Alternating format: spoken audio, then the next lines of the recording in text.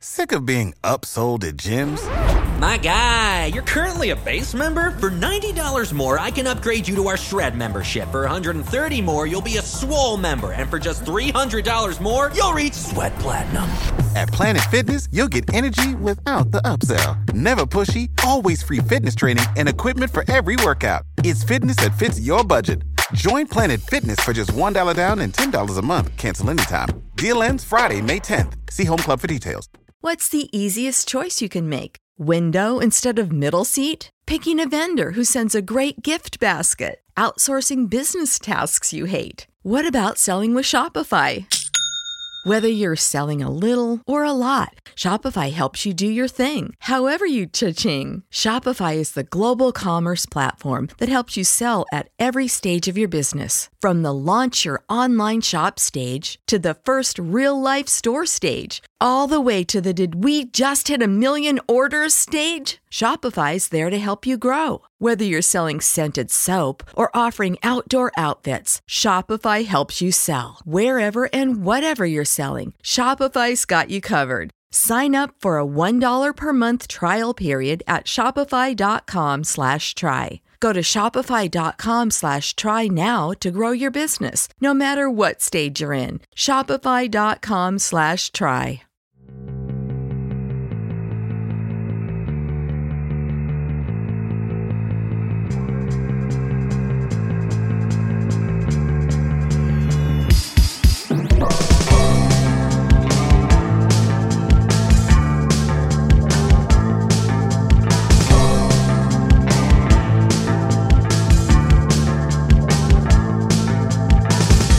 This is Conspiranormal, where the nexus of conspiracy theory and the paranormal meet. And now, we join the show already in progress with your hosts, Adam and Seraphiel.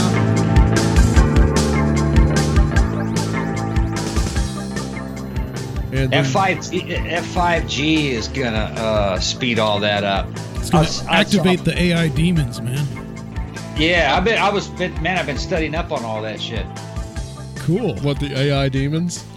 No, just like 5G and all these coming technological revolutions. It's quite exciting as long as it doesn't just fucking destroy the fucking foundation of society, Well, let's talk about it then. Why not? Let's start. Yeah. Well, are we recording now? We on the show? Yeah, let's go. We're going. So I'll just say, welcome to Conspiranormal, guys.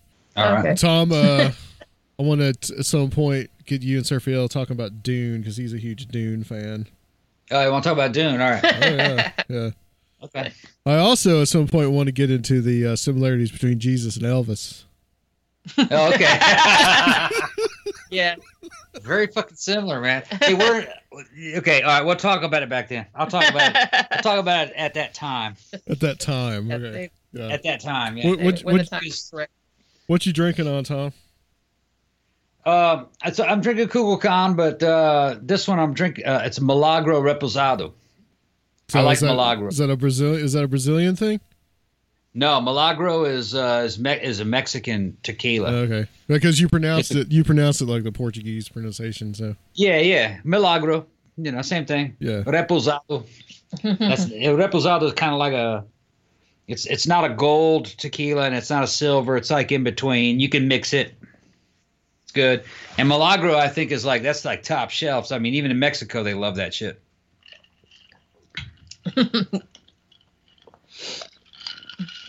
Do you ever make Caipirinha? Yeah, sometimes. Yeah. But the thing is that you when you make that, man, you want to use vodka. So it's really like a Caipirosca, all right, which is a caipirinha made with vodka. Because a real caipirinha is made with fucking cachaça or pinga. It's fucking terrible.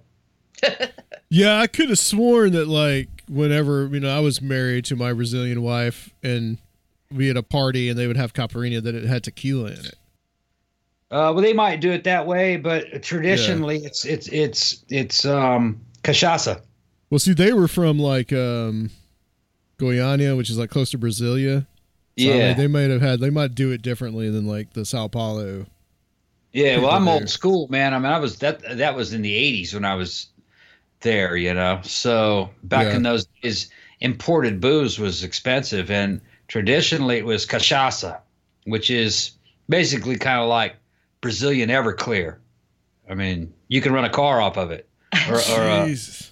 yeah, you could run a alcohol powered Volkswagen Bug, you know, because they burn alcohol there Yeah. instead of gasoline. They have gas, and just it's real expensive. So it's just like grain or corn. Sugar cane. Oh, just okay. Well, shit. That's like rum, pretty much. But Yeah, but it's nasty. Yeah, that was a big thing down there for a while. Was they would run off of alcohol. Yeah, In cachaça's Brazil. nasty. It was like Everclear, but with a really bad taste. oh wow, that sucks. Yeah, I was thinking it's probably like 190 proof, maybe 180. So Yeah. you didn't have to drink all that much of it. to get No, completely damn near fucked pure, up. and it was cheap. Like a sip. It was, yeah, And then you just fall over. Alcohol poisoning. it was cheap, man, really cheap. But they drank cheap shit. You know, the average person, they didn't have much money. Right. Yeah, you gotta get fucked up But somehow. a rich person didn't drink that, man. They drank they made a caipirinha with vodka. They just called it a caipirosca, like with Russian ending on it. Oh, okay. Yeah. Well, But I can see them using tequila. That tequila is purely Mexican, though. That's not a Brazilian thing. right. Yeah. I think it's just because they were here Probably. that they just substituted something, whatever they used down there with tequila was like the next best thing. Yeah, it And might have what worked was out a little readily bit. available. I don't know if I ever. I don't think I ever had one when I was actually there. So Nasty. I don't know. So I don't know whether it was like there would have been a difference. Like the one with tequila. I mean, the Caparina is good. You know, it's a Yeah. good drink. I mean, it gets you drunk pretty quick. You just take a couple shots of some kind of booze, you know, and put a bunch of sugar in it, and then throw about a half a lime in it and crush it and put Yeah. ice on it. That's all it is. Yeah, that's pretty much it. That's pretty much it. Yep. I always love comparing Brazil shit with you, Tom. Yeah.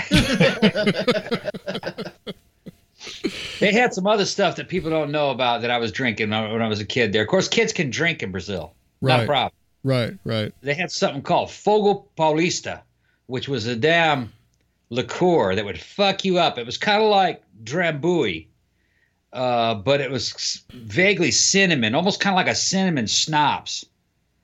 That shit was pretty good. And it was like a cinnamon flavored Drambuie. If you ever had Drambuie? No, I don't think so.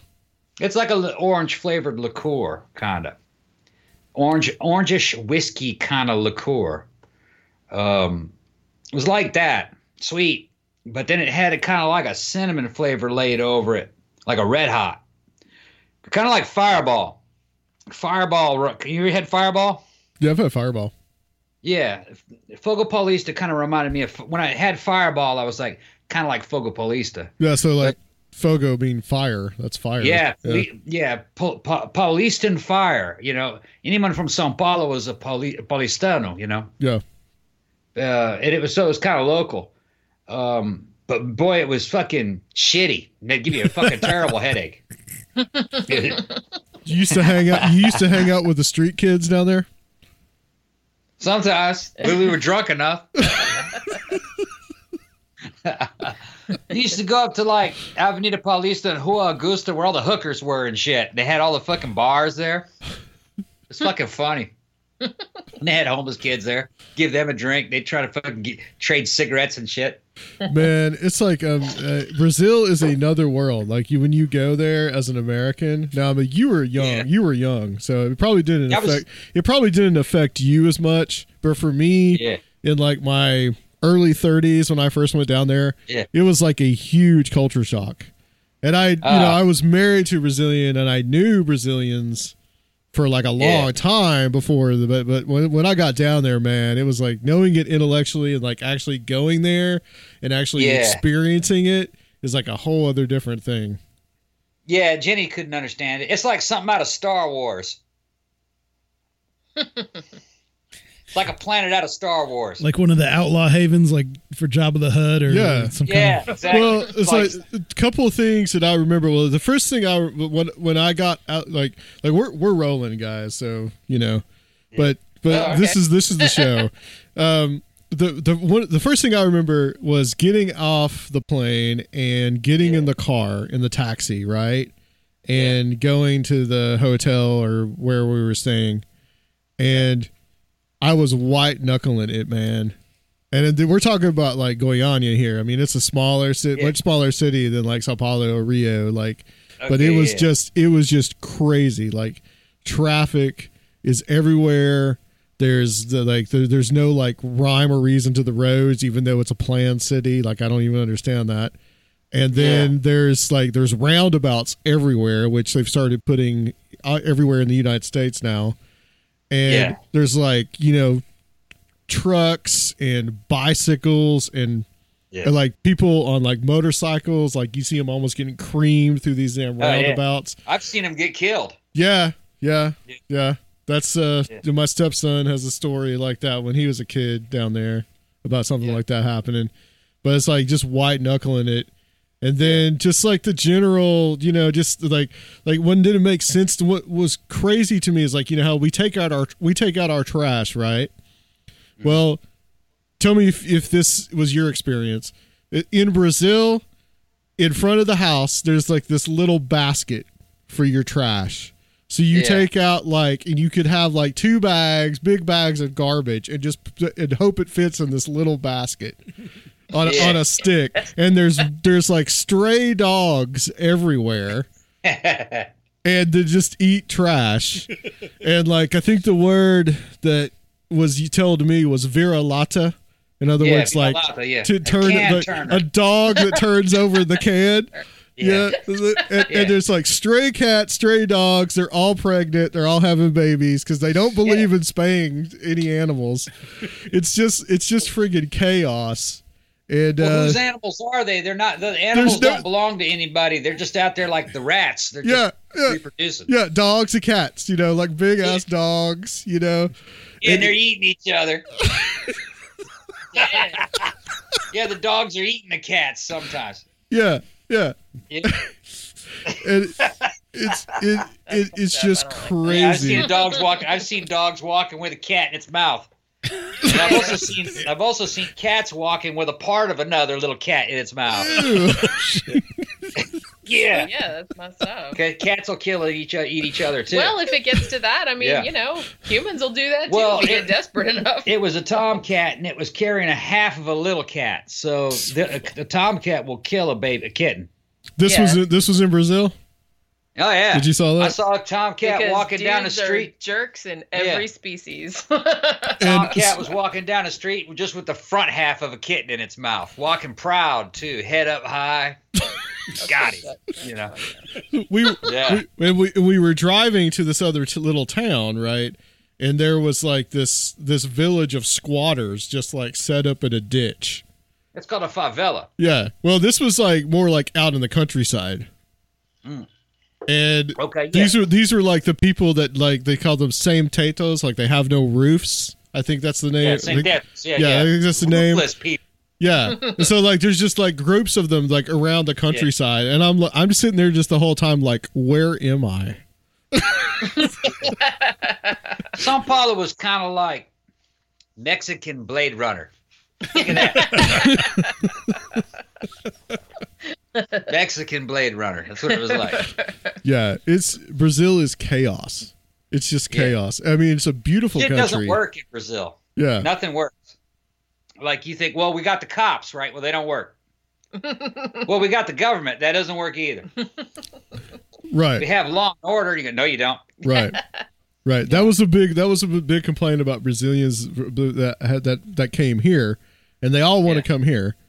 And so they're like they were always like just like there's no law in Brazil. There's absolutely no law. Nope. You can commit murder and get away with it. Yeah. Yeah. Like, literally. There's videos of it on YouTube. And also too, they would just let murderers out of jail. Yeah. That's some kind of weird government policy. Yeah. That's why the cops were just killing them sometimes, because they knew that they couldn't keep them in prison, so they were just like Judge Dredd. They were fucking judge, jury, and executioner. But you can't blame them because they had to consider public safety. Yeah. I mean, if you saw some dude kill some girl, you go, well, I can't take him back to station. They'll just let him go. Yeah. So they just kill a dude. You know he's guilty. You saw it. And I mean, there's crazy things like right before, I think it was the Olympics, that they were going into the favelas in Rio with and the favelas are slums for anybody that's listening. Yeah. Like we're not talking like the projects here. We're talking it's not about the projects. It's a bunch of planks and 2x4s. Yeah. Yeah. And tents on a hill. Plastic sheeting and shit with power cables going through there. And it's unlike anything you've ever seen. Yeah. It's crazy. I saw them from the air flying into Sao Paulo. Yeah. And where was I going with this? Oh, what then the protests, and then like the water in Rio was like pure sewage, where they were going to have like the water sports, like the rowing and stuff. Yeah. That was in 2016. Yeah, nothing works in Brazil. Yeah. Yeah. That's why I was growing up there as an American through my teenage years, and I think that was very formative to me, and I think that's why the show is the way it is, and that's why I'm such a misfit the way I am. And a lot of times Americans get kind of alienated by some of the shit that I do and say in real life, is because I don't take shit for granted. You know, Americans are kind of, they're civilized, you know. You know, they're like domesticated animals. Yeah. They know that there's kind of like a criminal justice system. They know that there are institutions that they depend on to give their life some kind of consistency to it, to where they can depend on shit. Oh, not in Brazil. It's quite the contrary. It's like Mad Max. Right. But I'm used to that. You know what I mean? To me, that's the normal way of life. America doesn't quite seem that normal to me, I guess. To me, it seems very artificial, and it seems very temporary. And there's a lot of shit happening now in American history, finding out how corrupt the central government really is and how bad the ruling class really are. They're just like they are in Brazil. So really, it's an illusion. You know what I mean? An illusion of civilization. Yeah, a lot of America is illusion, and it's illusion because the average person believes in it. But eventually they will become demoralized, like the Brazilian people became demoralized. And the institutions start to fail because they're illegitimate. And as soon as the average person just doesn't use any of the institutions because they know that they're corrupt, then it just becomes chaos, like you said. It's the law of the jungle. It's the law of the jungle. But you know what? That's the normal state of humanity, and it has been that way for thousands of years. So if we've got this, that's not normal. That's very Hobbesian of you. Yeah. Yeah. So if we've got this like rise in violence in this country, like all these school shootings and everything that's been happening, it's just like, is it? Do you think, Tom? I didn't really mean to get into this, but this is kind of an erosion of people's belief in any kind of central authority. I think what's going on with school shootings has nothing to do with the collapse, really. I think that has a lot to do with the pharmaceutical industry, the fact that there aren't any insane asylums anymore. And if a kid has any problems, they put him on these weird drugs, and he becomes kind of socially isolated, and eventually he can blow up because people making fun of him or something like that, you know. So I think it's just a side effect. But is there other things that demonstrate that you think that American society is coming to a similar collapse? Yeah, the political corruption. Yeah. As soon as people don't believe what they're told, and that's happening a lot. Yeah, yeah. Doesn't matter what you see on the news, people are like, you're fucking lying. And guess what? They are. They are lying. Epstein didn't kill himself. You know what I'm talking about? Yeah. They're lying. No one believes that he killed himself. Yeah. No one believes that. Nobody believes that. And then all of a sudden, just today, his banker showed up dead. He hung himself. And he was directly related with all this shit. Oh, I hadn't heard about this. Yeah, it happened today. His top banker, guy who did all his banking, they found him swinging today. And then they're going to say, oh, it's just he was feeling depressed. Oh, come on, please. You're gonna, they're it's just another mafia thing. You know what I mean? They're covering their tracks. You know, it's a lot of shit I don't say on YouTube, just because they'll silence you. You know, the tech firms are in on it. The ruling class always defends itself. It did the same thing in Brazil. The ruling class defended itself. They owned all the politicians. They weren't the politicians. The politicians worked for them. So did the police. And then the police were also criminals too. But so was the ruling class. They're all criminals. Yeah. But, so then the people don't believe in it anymore, and the whole kind of facade. Yeah. Yeah. I know a good deal about Brazilian history, and right. Yeah, you're all right about that. That is pretty much the course of Brazilian history. Yeah. Why would you go to the police if somebody wronged you in Brazil?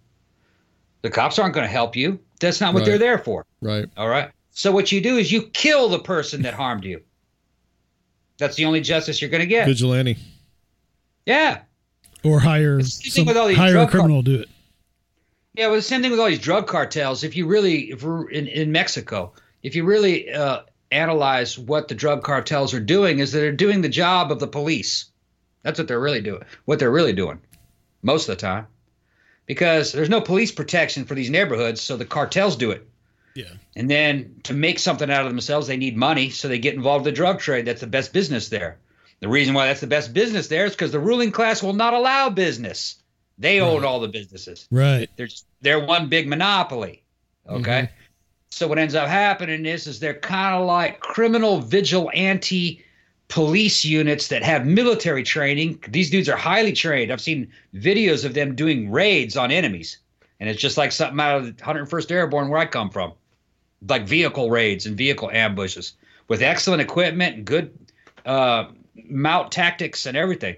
I'm like, man, these guys are real soldiers. They're not just kids, slinging drugs on some street corner. These dudes actually were in an army at some time. Yeah. Or they themselves were police, Eventually, what happens from these groups is that they become more legitimate than the illegitimate government. So eventually, they become the government. They're a law unto themselves. They're an alternate government. Yeah, total state capture. Parallel government. Yeah. Well, eventually, what happens? It might take 25 years, 50 years, or 100 years. They become the legitimate government eventually. Yeah. You know what I'm talking about? Yeah, and then there's like rumors right now of the terrorist designations being updated to include elements of drug cartels. That's like the talk right now. Trump talked about it, and some of his legal people around him, they're kind of like putting out the feelers for it, which terrifies me because, think about how much type of heavy-handed police state shit they can do and use that as a pretext. Like, say there's some drug dealer in America who is like buying drugs from the cartel, then automatically he's involved with a terrorist organization, and he might end up in Guantanamo Bay. It like freaks me out as a. Well, that'll probably only be for non-Americans. Yeah, hopefully, but it's just it freaks me out. Another thing is, I think what they're worried about is the fact that the Mexican police are taking weapons from these guys. When they do end up beating them, which they lose a lot. News that they get the Mexican cops get their asses whipped a lot by these cartels. Well, when they do kill some of these cartel members, they look at these weapons, man. And there was one they collected a few months back that was an M4 carbine and 300 Whisper that was stamped government property, had that damn expensive IR laser on the end of it. That was a fucking special forces weapon that came from Afghanistan. How did that get there? How did that get there? Yeah, they get all that shit from us. No, think about it.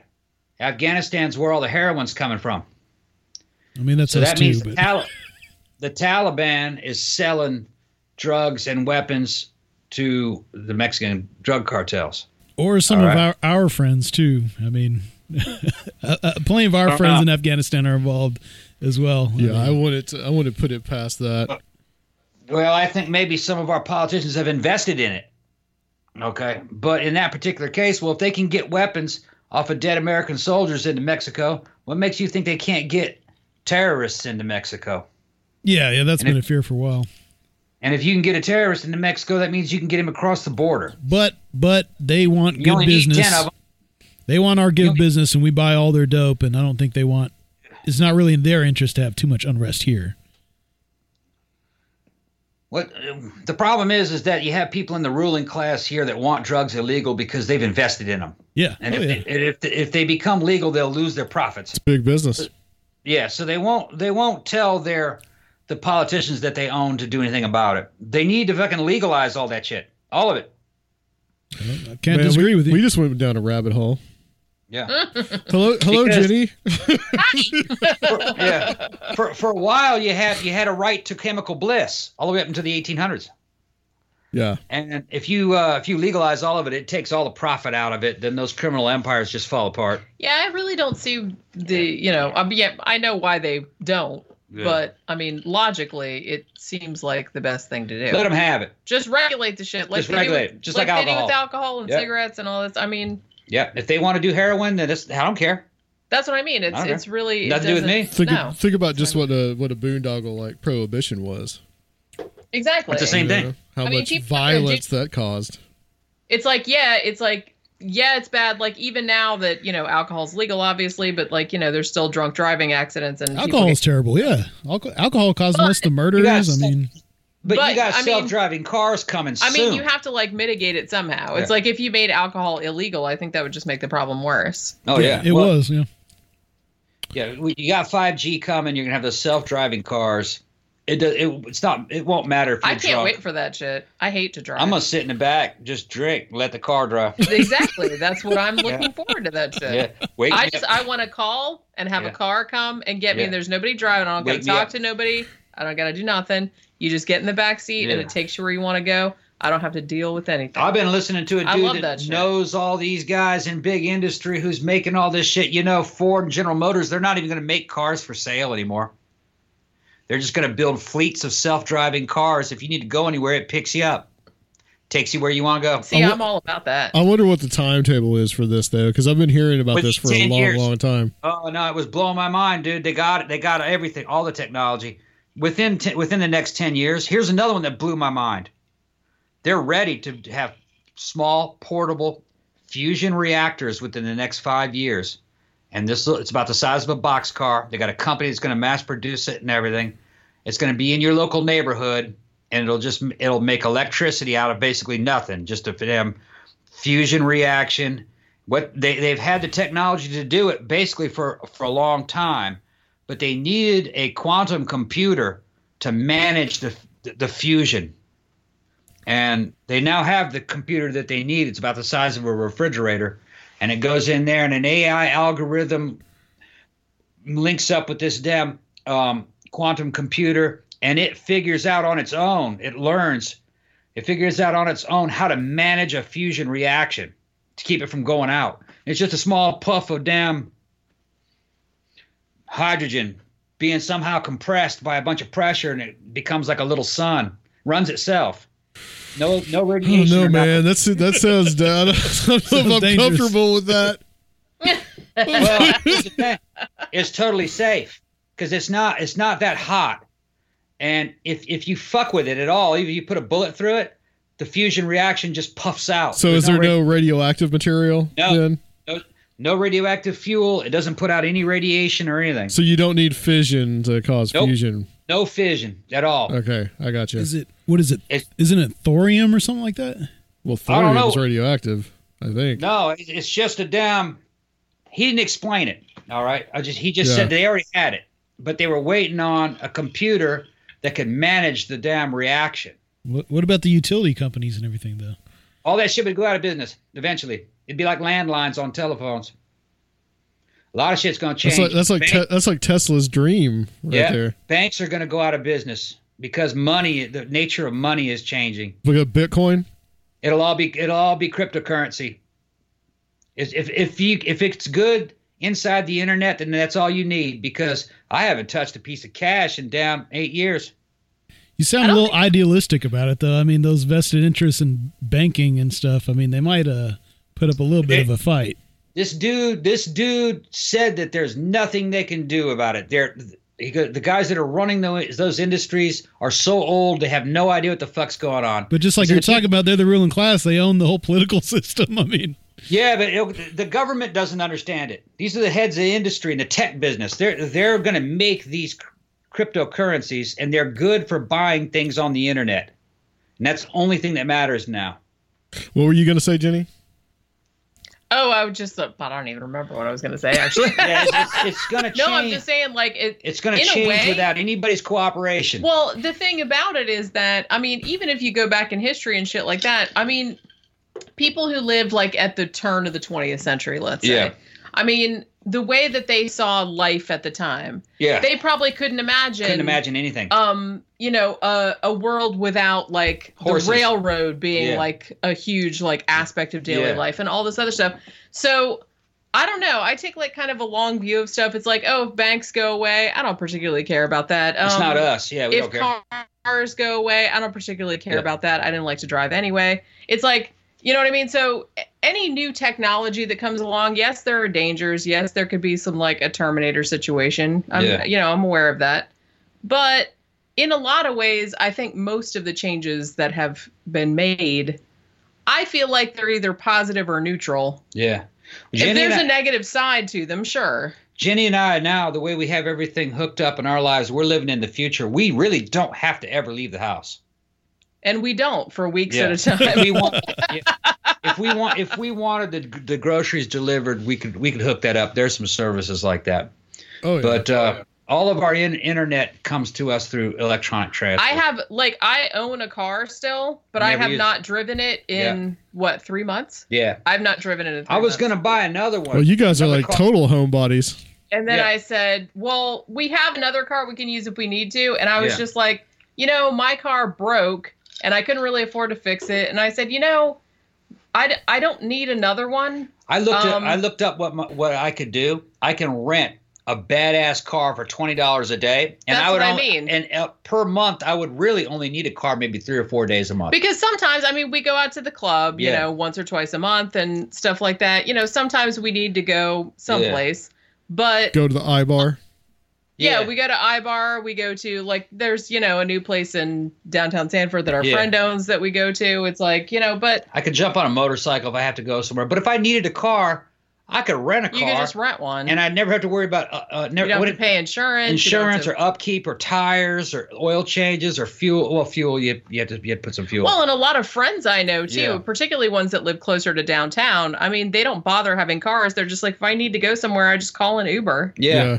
Or just walk it if you have to. Just walk, you know, it's like. So, yeah, but technology's changing the situation, whether these industries like it or not. That's why I said there's a chance that civilization could just collapse from the technology that's coming. And what you're talking about is you're talking about a new elite, which is this technological elite. But it's a new elite versus the old entrenched elite. Yeah. And that's when we have things like the American Civil War or other, you know, these catastrophes, these giant conflicts happen between elites. Well, so, I think what would happen and what they're talking about, it would probably be for us a smooth transition. But let's say, for the instance, the guys that are in the banking industry, they would lose their shit if slowly they noticed that Bitcoins and cryptocurrencies were now accepted everywhere as legal tender with a transaction on your damn card. Yeah, or if those tech companies could use those cryptocurrencies to fund them, you know, like exactly. Well, here's the deal: our money is fiat currency anyway. There's no difference between the fiat currency coming out of the Federal Reserve Bank and the fiat currency in Bitcoin. It's the same. The only difference is the confidence. They're a con game. Well, I mean, even paper money is a fiat currency. Yeah, it's a piece of paper. It's a piece of paper. We've all just agreed of the value of it. So it can be electronic, and it doesn't have to be from a bank as long as people have the confidence to accept it. Yeah. And it's getting to be where Bitcoin is getting to be that way, evidently. But in Google, wasn't it Google money or was it Facebook? Zuckerberg wanted to have his own cryptocurrency. You're going to start seeing shit like that, and you'll be able to use it on a card just when you go to a restaurant and swipe. Well, there's other cryptocurrencies out there besides there's a whole bunch of Bitcoin them. now. I mean, there's several of them. Yeah, they're not as valuable as Bitcoin, but and think of all the games that you can play with playing one cryptocurrency off of another. You can become a certain kind of trader. Look, I mean, when Bitcoin first started, people were using it to buy stuff off of the Silk Road, where you could just buy like illegal drugs off the dark web. Mm-hmm. Yeah. They shut that down real quick, but yeah, well, it's still going. It's the Wild West, though. Another thing that's coming is that there's not going to be any doctors. That's what the guy said. This is they already. You ever seen Prometheus? I have not. Prometheus, where they got in that damn bed. I've seen Prometheus. Yeah, I love that movie. That girl got into that damn bed, and it was like a hospital bed. It was that's robot. the Alien one. Okay, yeah, the prequel to the Alien. That Alien Covenant was the second one in the series. Yeah, I liked that one too. You just have to look at it the right way. But eventually robots. Well, actually, this guy, he's in the tech industry. Says they have some robots that are AI, and they have all these little tendrils and shit that they can do better than any surgeon. And eventually those will just be little places, and you can go in there and swipe a card, and they'll prep you up for surgery, and they'll start working on you right there. Like I said, this is like the world I dreamed about when I was a child. Yeah. Because look, I have I don't like dealing with people. I have like social anxiety and shit like that. Mm. So anything that I can do without having to talk to another person is awesome. When they invented email, which meant that I didn't have to talk to people on the telephone. You talk for a living. I know, but I hate it. It's like it stresses me out. Okay. So it's like when they invented invented email and I didn't have to talk to people on the phone anymore. Yeah. That was super exciting for me. So anything that makes it so the internet has been like amazing. You can just like order shit. I don't have to see anybody. I don't have to go to a store and look at anybody's face or anything like that. I can just order it. It comes to my house and it's all done. Yeah. And I also like being able to do shit by yourself without having to like wait for anyone else or not having to. So if you could just go to like a doctor's appointment without having to like wait for the doctor or wait for anything like that. If you could just go to a clinic and they could just like fix whatever, that would be fucking awesome. According to this dude, he'd blow my mind. I don't even remember his name. I was just listening to him just a few hours ago. Basically all the big, because the singularity's coming. See, the AI is going to get really, it is already very good. The singularity's coming? At a general, he wasn't sure. But he did say that general computer intelligence is within the next 10 years will reach about what a human can do. But it'll be better at what it does versus a human trying to do the same thing. So it's like transhumanism. Yeah. Is what we're getting into here now. He also said that basically like me and you, are people 50 and younger will probably live well into their hundreds. Because there's a bunch of technological breakthroughs that come gene editing, gene splicing, and all the technology's cheap. And it doesn't have a lot to do with human beings. But you don't think that the rich wouldn't get that first before the they always get it. They always people get it. People at Walmart that work at Walmart. I don't know if they're going to be able to get it. I don't know.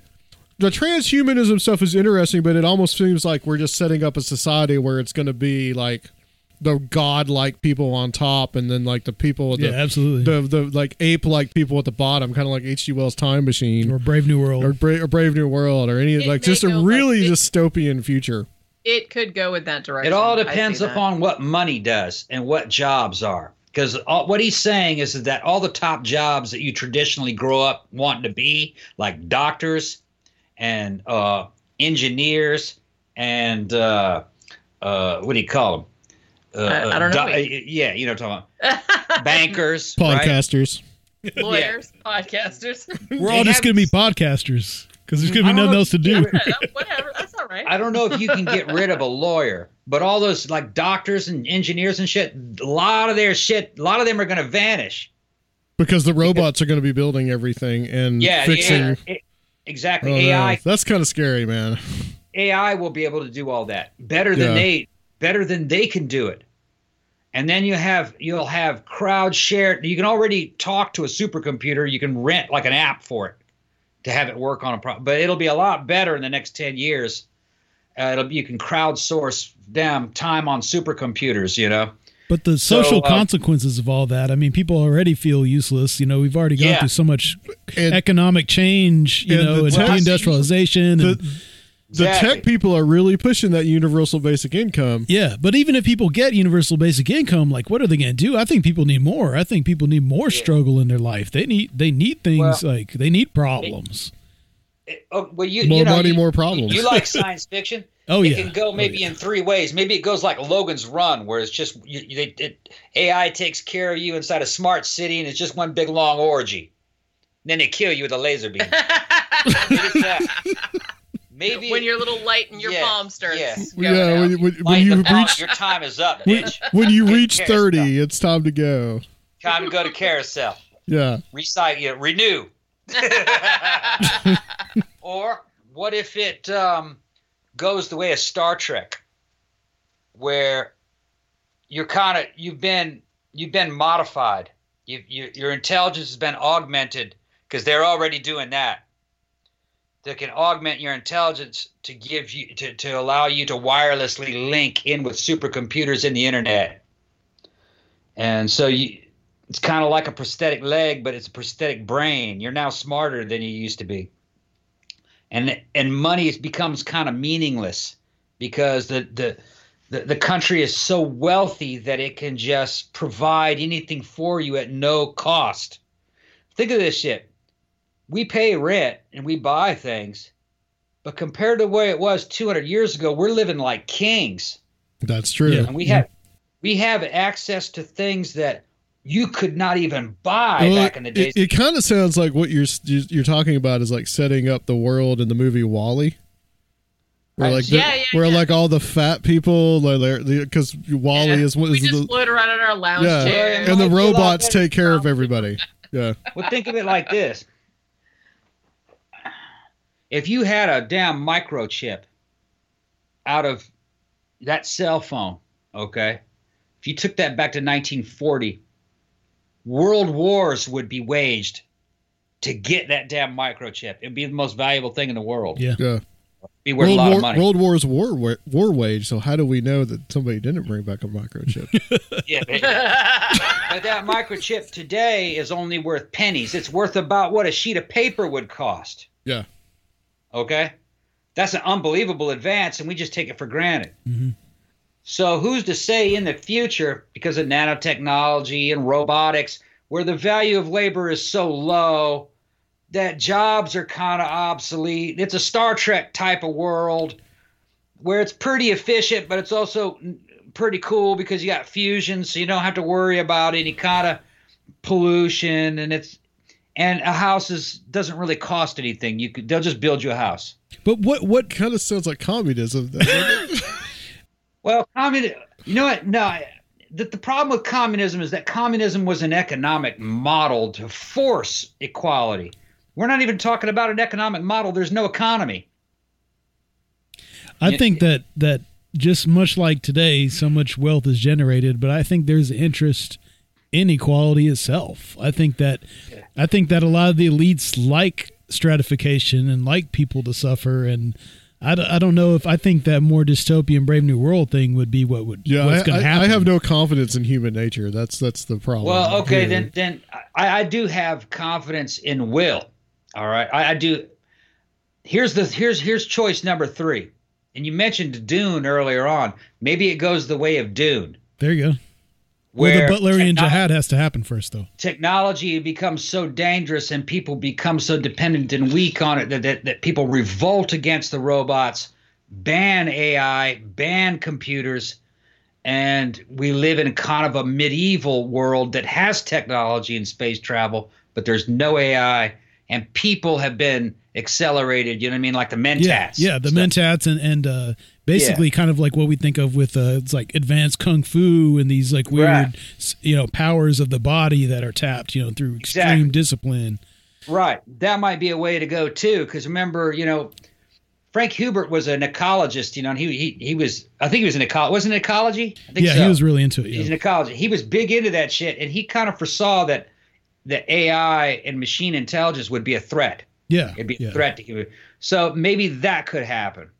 But in his story, of course, people were dependent on robots and lived in luxury and got fat and lazy for centuries before people overthrew the robots. Mm-hmm. The Butlerian Jihad is what it was called. Yeah, that's right. Remember, and the in the deleted epilogue, it said men were controlled by machines, and they were controlled by men who could control other men through the machines. Yeah. That sounds like now. Yeah, absolutely. But see, Zuckerberg and all those guys, they still got to get their bank loans to fund their companies. Yeah, right. I mean, I think the technological revolutions that is going to happen over the next 10 years will, for the most part, undermine elitist power. Don't you think they're going to try a last grab, though? That they're going to try? I feel like they'd rather see the ship burn down. They're doing it right now. They're doing it right. Just listen to the news. I think ultimately, I don't think they're going to succeed. Nah, it's hard to control people. Yeah, I mean, there's relatively few of them compared to and honestly, it's like technology, scientific advance stuff like that. The nice thing about that is that it almost functions independent of a person. Exactly. Because if somebody thinks of it, then someone else can think of it also. Yeah. And so even if they like assassinate the person that, like, for example, that thought of one particular thing, someone else will figure out how to do it. Yeah. Access to these AI supercomputers is like happening. You can get access to it now through time sharing. Eventually, I think over the next 2 years, or 10 years, the supercomputing and probably quantum computing, and the fact that the average person will be able to access it through the internet, and then cheap technology, like you can get a gene splicer for a couple $1,000. You don't even need a license for it. You can put that up in your house. Fucking ridiculous. All right. Well, let's. That's the whole. Yeah. What is that thing called? The software that does that? No, there's this homemade gene splicer thing. I forgot what it's called, but it's out there. Yeah, and it's a real concern that somebody can make some kind of virus that can wipe out the world. The zombie apocalypse starts because of somebody messing around in their basement. But if you knew your shit, and you don't have Big Brother breathing down your neck, you could get access to that quantum computer and some AI supercomputers, some kind of AI superintelligence, and real quick find cures to something that is ailing you. You're like, I think this is some kind of cancer, and then you figure it out, and the supercomputer figures it out, and you make the cure for it right there, and then you crowd share it. And then I Am Legend happens. Yeah. You don't know. Well, here's the thing, man. I'm telling you, this shit is happening too fast for legislation. It just is. It's going back. You're right. Yep. Mm-hmm. It's going back to, like I said, civilization is not the normal state. Brazil is the normal state. Well, Tom, when Zuckerberg got up there and testified before Congress about the Russian meddling and how Facebook was used to influence the election, probably more than half of the people that were up there, those older people that we have in Congress, had no idea what he was even talking about. No, and if you really look at from what I saw, if you look at the details we were talking about, the Russian meddling was a bunch of Russians buying ads on Facebook. Yeah, pretty much. Right. That's all. They're buying ads on Facebook, and it wasn't very many of them. It was a few dozen of them.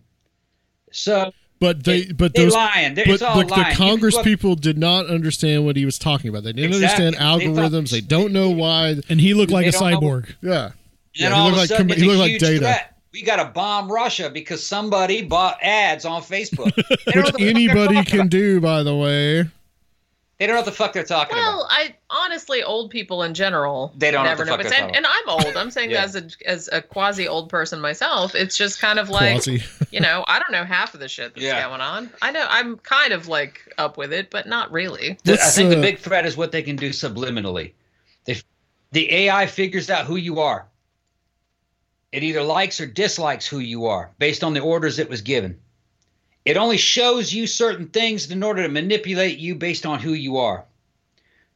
So let's say whoever runs Google is a Democrat. Its AI figures out who all the Democrats in the nation are. it shows them certain things to assure that they vote Democrat and tells them to on voting day. The people who are Republicans, it shows them a totally different set of facts and doesn't notify them on election day. That might throw an election. Mm-hmm. Well, you're talking about so who's election meddling now? Right. Does Google have the right to meddle in an election? You're talking about science fiction before. Have you read a lot of the cyberpunk classics? No. The William Gibson and stuff. I think that's the most accurate dystopias I think that are out there. In science that was fiction written period. not too long ago. That was only what the 80s and 90s. Yeah, 80s and early 90s. I want to, Jenny. Uh-huh. I am so happy with you guys because you guys solved a 30+ year mystery for me. Yeah. And okay, so I was a little kid, and there was this movie that I thought maybe I dreamed, that I had no idea whether or not I dreamed it, and it came out of my head, but it was a movie where it was like a cop movie, and then it took this weird supernatural turn, and there was this creature of light, the guy shrouded in light in it, and you guys solved that 30-year mystery for me when you did that episode about the movie episode about God Told Me To.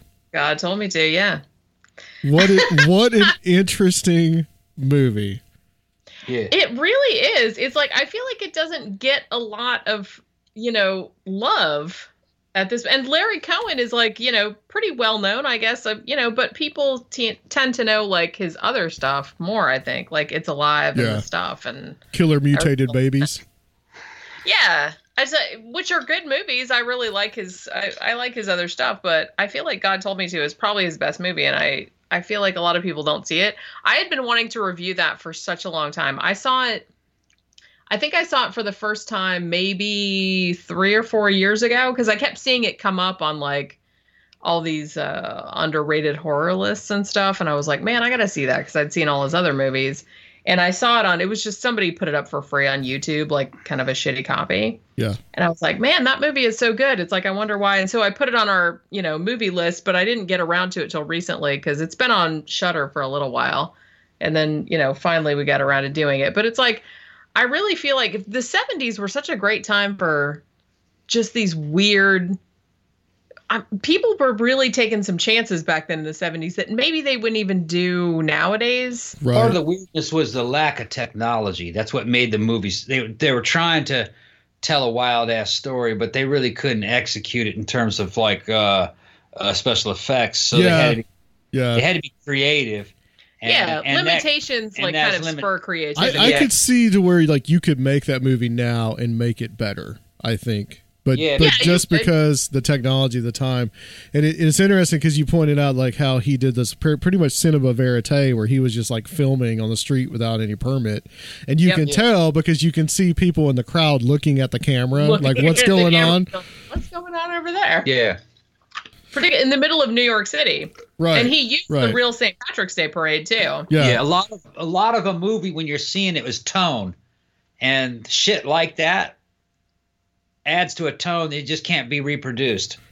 So, you know what I mean? If you tried to do that movie right, you probably wouldn't even, you'd watch the movie, you'd enjoy it, but you wouldn't remember it.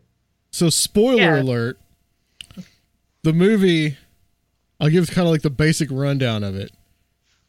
It's a cop movie. It's this gritty New York City police procedural movie. Yeah. That turns into this weirdly supernatural thriller because there's all these guys going around killing people and saying that God told them to.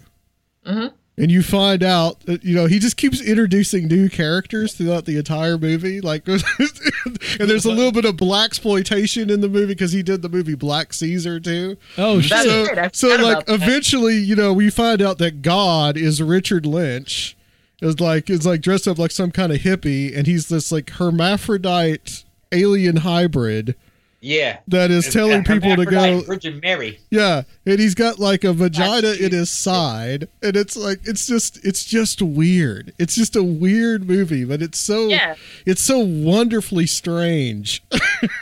It's in any decade other than the 70s, could they have made a straight up police procedural featuring a man with a vagina in his abdomen? I do not think To me, it kind of reminded me of something out of Prometheus and Alien Covenant. It was kind of like that. Yeah, because it's really based in the whole.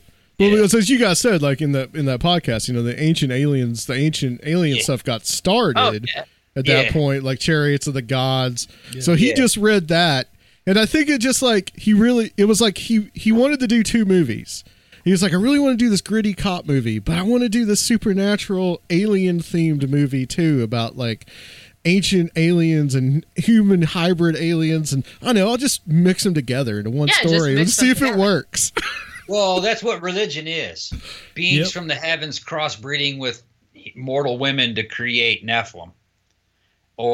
It's not as weird when you think of it from that perspective. It's Zeus coming down, seducing a woman, getting her pregnant, and then Perseus jumps out. Which is a demigod. Yeah. So that's what those religions were about anyway. But I said, there's, you don't really see a lot of movies that come from that direction that kind of mix these genres the way they did in the 70s. And he does it well, actually, in that movie. He does it really well. As ridiculous as it seems, he does it really well. We just recorded a review of Exorcist 3, which is also kind of like a police procedural, but also with a demonic element. Have you guys seen Exorcist 3? Oh, yeah, I've seen Exorcist 3. Oh, man, that movie is awesome, man. It's better than Exorcist 2. Yeah, it's almost. It might be better than Exorcist 1. It's pretty damn good. I liked it. Yeah, he had never seen it. I had seen it several times, but I just showed it to the other because I said, we're reviewing this one. Just watch it. William Peter Blatty, the author, actually directed it. He did, yeah. Yeah, it was called Legion originally. Yeah. And like I said, you could tell a writer directed it, but that sounds like an insult, but actually, I mean, it is the opposite. Yeah, we did the review on that today. That video will be up. Yeah, it'll be up later later this week sometime. But yeah, that was the one we did today. I've been wanting to do that for a long time because that's excellent. Really that's an excellent movie. There's a lot of movies from like that kind of I try to do like for the movie retrospective show. I try to find movies that are really, really good, but then I feel like a lot of people don't really know about, like that I don't really see come up a lot in discussions. You know what I mean? So I feel like God Told Me To was really like one of the main examples of that. Yeah. But Exorcist 3 also. That's cool when you can shine light on something, when you kind of feel like you've got something you can kind of shine light on that no one else has before. Another one that kind of is a genre blending one is Bone Tomahawk, which is another great movie. That is a fantastic. Well, it's got the legend in it, man. Yeah, it's got Kressel. Krussel's in it. It's going to be pretty good. But you start out as a Western but it's really a horror movie. It's a Western horror movie. Have you seen that one, Sergio? No. Although the tone, really tone is Western. It's got the love interest between the guy and his wife. It's got the heroism, the score. It is a Western. Yeah. It's it just has horror in it. The Indians, I would definitely call it a Western. It's a Western with horror elements. Yeah, that's what it is. Same way, with what was the one, Cowboys versus Aliens? What was that called? Yeah. That was good too. I like that one. I did too. I did as well. And that one. It was a Western, but it wasn't a great Western, but it was a Western. I liked the movie. You know what? Bone Tomahawk reminds me a little bit. Less so, I guess, but there was a movie in, I guess, 1999 maybe, called Ravenous. Mm-hmm. That was it was kind of like a Western in the sense that it was like kind of set in, what was it set in, the Spanish American War? I don't remember what it was. It was set in the 1800s sometime, but it had to do, it was exploring the Wendigo type of thing. And Robert Carlyle was in it, who I love him. He's like I think he's Scottish or something. Mm. But yeah, he comes into the camp and, he's a cannibal. Yeah. But it was kind of like a black comedy as well. Yeah. And the weird thing is, like, I remember seeing it in the theater and there was a bunch of people there. And I don't think they understood that it was supposed to be a black comedy. I thought it was hilarious. Yeah. I mean, you know what I mean? It's like cannibalism and shit like that. It's a horror movie, but it was also really funny. Have you guys seen Krussel's Christmas movie? No, I've not seen. No. Chronicles, Christmas Chronicles. It's on Netflix, right? Yeah, you haven't seen Christmas Chronicles? I actually really liked it. Damn, no, you got to see Christmas Chronicles. Right? It's Christmas time. Well, it's the season, so I guess I'll be watching Christmas Chronicles. Go see Christmas Chronicles. You'll fucking love it, man. It reminded me. Russell doing his thing as Santa Claus. He's the most badass Santa Claus of all fucking time. Yeah, he's like the most badass Santa Claus of all time. I would expect him to pull out a fucking 45 at 1911 in any moment. And just shoot a motherfucker. Imagine if Santa Claus was fucking cool. What's your favorite Kurt Russell movie, Tom? Is it Tango and Cash? Oh man, there's so many of them. It's hard. No. To put one on top of the other is fucking tough. It's like picking from your children. Yeah, it is like that. It is. Okay, this I'm gonna tell you. I think my number one Russell movie was Soldier. Soldier. Okay. Oh, I didn't expect you to say that. Probably Soldier. I expected you to say The Thing or Escape from New York, which would be that's the triad. That's the triad of badassery. and I have to turn that triangle one way or the other to see who's going to come out on top. Okay. I'm gonna put Soldier on there just because of the meaning of that movie, and you have to be ex-military to really understand that movie.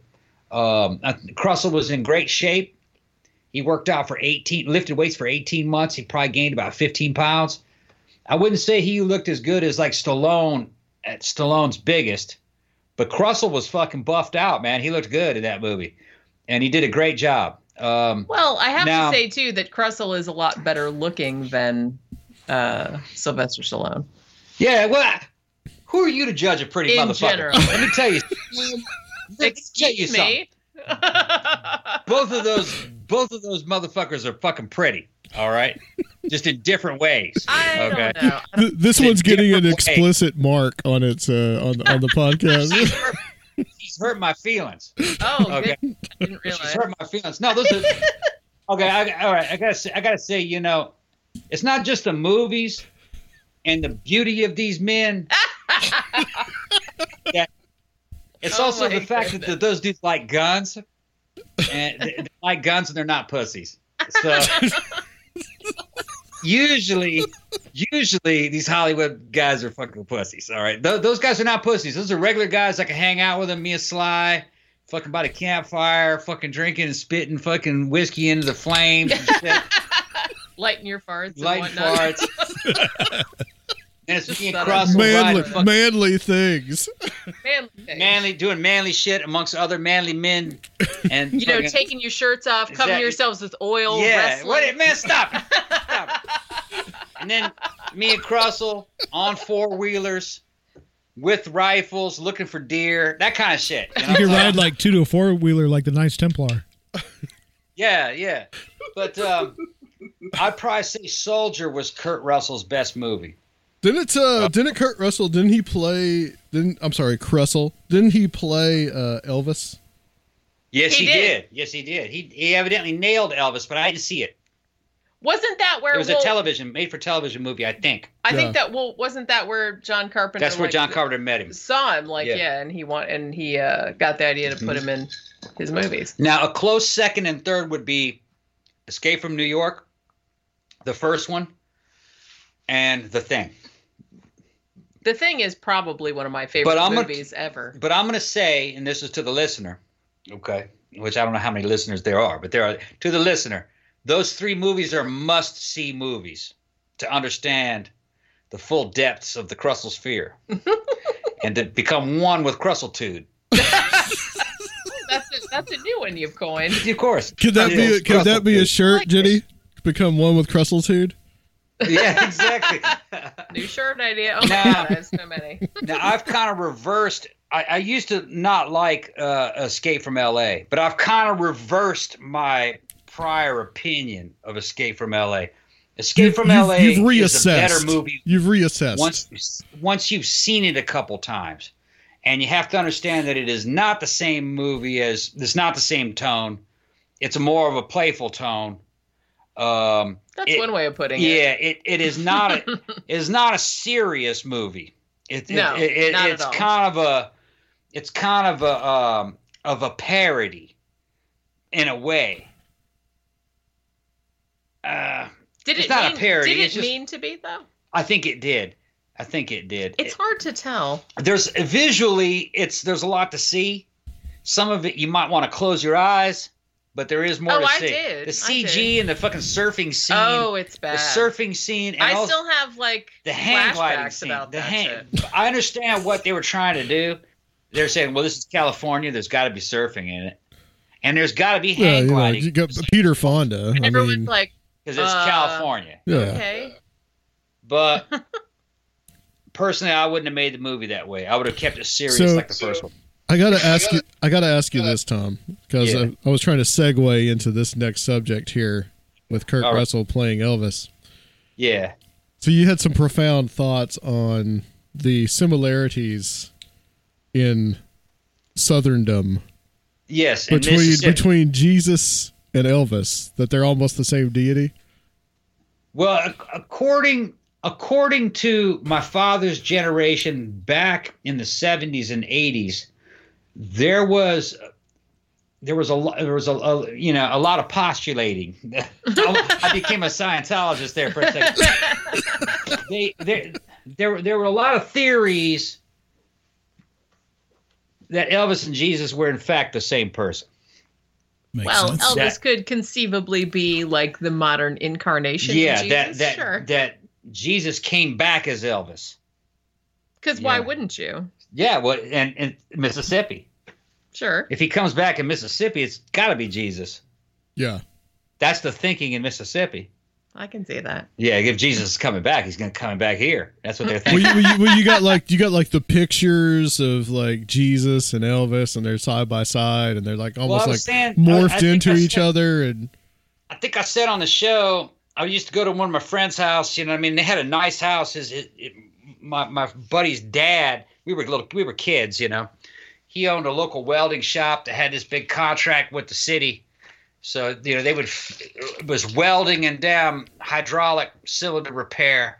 So he made a lot of money out of it, you know, during that time. And had a really nice, cool house. Used to like spend the whole weekends over there. And the mantle was kind of like a shrine to Elvis and Jesus. And it was hard to tell between the two. You'd have like a big picture of a fucking Baptist Jesus. We're not talking about a Catholic Jesus, a Baptist Jesus. If you know what a Southern Baptist Jesus looks like. Yeah. That was a fucking white Jesus there. We're going to dispense with that beard and shit. No, that Jesus was clean cut. And sitting right next to him was a fucking picture of Elvis.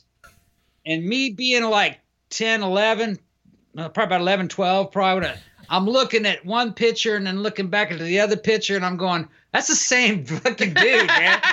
It's just a different outfit, a different hairstyle, a different pose. But really, when you looked at Elvis's pose, it kind of did look like a Jesus pose. You could say, yeah, that's Jesus would bust that move too. You know? And then on the mantle, they had all this stuff that came from fucking Graceland. All right. One of the things that came holy from relics. Yeah. They're fucking holy. Yeah, exactly. exactly. They made a pilgrimage. They were holy relics. Okay. Yeah. And what one of the things was it was a statue, a fucking really cool like porcelain statue, and it wasn't glossy porcelain. It was that matte painted porcelain statue of the fucking king. Yeah. Jesus, not Jesus, Elvis. The real king. Doesn't matter. He's stepping forward, and he's in his white suit like Vegas, but he's skinny for some reason. You know, because we know in reality he was fat during Jesus during that can't phase. be fat. Come on. So Elvis is stepping forward. It's a statue of Elvis. It's about 1.5 feet tall, stepping forward with his fucking hands in like kind of like the I love you thing that the deaf people do. And then he's got a microphone in the other hand, and his collar's popped. Fucking white fucking bell bottoms. Were there sequins? Big fucking with eagles and shit. Sideburns. Sideburns, right? I'm feeling and if you reach up and grab his head, it pops off, and it's a damn bottle of whiskey. Nuh-uh. Yes. You're shitting me. It was not only was it a holy relic, it had the holy sacrament. It had that fucking Tennessee whiskey. Tennessee whiskey from Graceland. I like their style. Fucking right. And it was up there like a big old fucking statue. And I remember I popped that fucking head off there, and he goes, "Smell it, smell it, I'm smelling it." And they go, "Oh man, it's whiskey." And he goes, "Don't drink it. That shit's worth $1,000." I was like, "All right." It's worth $1,000. That shit worth $1,000. Where did they get it from? Got it from Graceland. It probably was worth $1,000. You got it from fucking Yeah, got it from Graceland. Did they ever drink it? Not that I know of. They'd take like one shot on the holiday or something. What part of Mississippi is this? That was in Laurel, Mississippi. And then there was other stuff up there on that same mantle that was like, they weren't Catholics, so there weren't any Virgin Marys or anything, but there was Jesus stuff up there. Yeah. Jesus stuff in it, but it was Baptist. It sounds kind of Catholic though, but like Elvis is a saint, Is it's like this this Protestant saintism. Okay. No. It was a fucking. The house was like, this is back in the 80s. It looked like something out of damn, fucking Poltergeist, or it looked like as a house like out of a Steven Spielberg movie. Oh, okay. Big old vaulted ceilings on it and stuff. Yeah. It was real nice. But you're talking. This is the South. You got fucking. This is Mississippi. I know. I'm from. You here got too. taxidermy deer heads. You got fucking Elvis. You got Jesus. You got the damn collector's plates that fucking. Fucking stupid ass. Was it shag carpet and shit? What's that? Was it shag carpet? Oh yeah. Oh yeah. My grandma's house had like green and gold shag. Yeah, carpet. this shag carpet was like gold and red with dark brown, and like when white trash tries to go Steven Spielberg on you. It's funny because there's like, I feel like definitely when there's like a thing where people that grew up like in really, really rural kind of areas or didn't have a lot of money, if they get a lot of money later on, fucking. There's a weird thing where it's like, it's like they kind of feel like, but they think that it's like really high end. And That's like, nice. That's nice. Well, it's really funny. They have an equivalent in the UK too, where it's just kind of like these people that don't have a lot of money, but then they get some money, and then they have all these particular things in their house that a rich person would say, that's some would never actually have. Dad, my buddy's dad, he grew up basically in a shotgun shack. You know what I mean? This is like a house built in the 30s in Mississippi. You know what I mean? Which is fucking terrible conditions. And most of that area was kind of like that. They were fucking poor. Yeah. But real quickly, some of them came up and got money. And he couldn't read. Yeah. He learned how to read later on. But he ran a fucking complicated business. He didn't need to read because all his secretaries could read. Yeah. That's crazy. But he could talk his ass off, though. That's like a seriously like transitional period in American history from like that's like two extremes. Meeting. Tom, you're I've heard you talk about this on the show. Are you from Jones County, Mississippi, like the Free State of Jones? Exactly. Well, my dad was from there. Have you seen that movie? I haven't seen that movie. Is it good? Oh, it's a great movie. It's about movie. Newt Knight. Yeah. It's about Newt Knight. Yeah. Newt Knight's a legend in Jones County. He was the kind of like the revolutionary leader because Jones County fought against the Union and the Confederacy. They were fucking terrorists. But it's hard to know exactly the Free what State happened. of Jones. Yeah. It's hard to know what. Some of my ancestors were involved in that. I forgot which one it was. On my dad's side. Now, is Laurel in Jones County? Through the family tree, one of them fucking murdered a Confederate general while he was sitting on the front porch of his house. Walked up to him and just shot him. I think that's depicted in the movie. Is it? Yeah. I mean, it might be. Yeah. Yeah. My dad descended from that guy.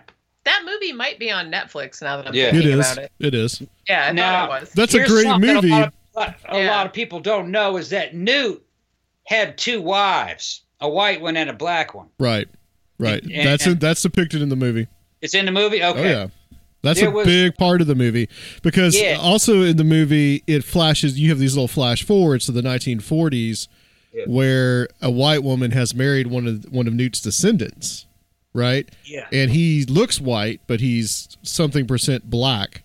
And because of that, their marriage is illegal. And they're in a courtroom and it's being Well, being what was adjudicated. funny about all the when people think of a Free State of Jones, like what the fuck you talking about?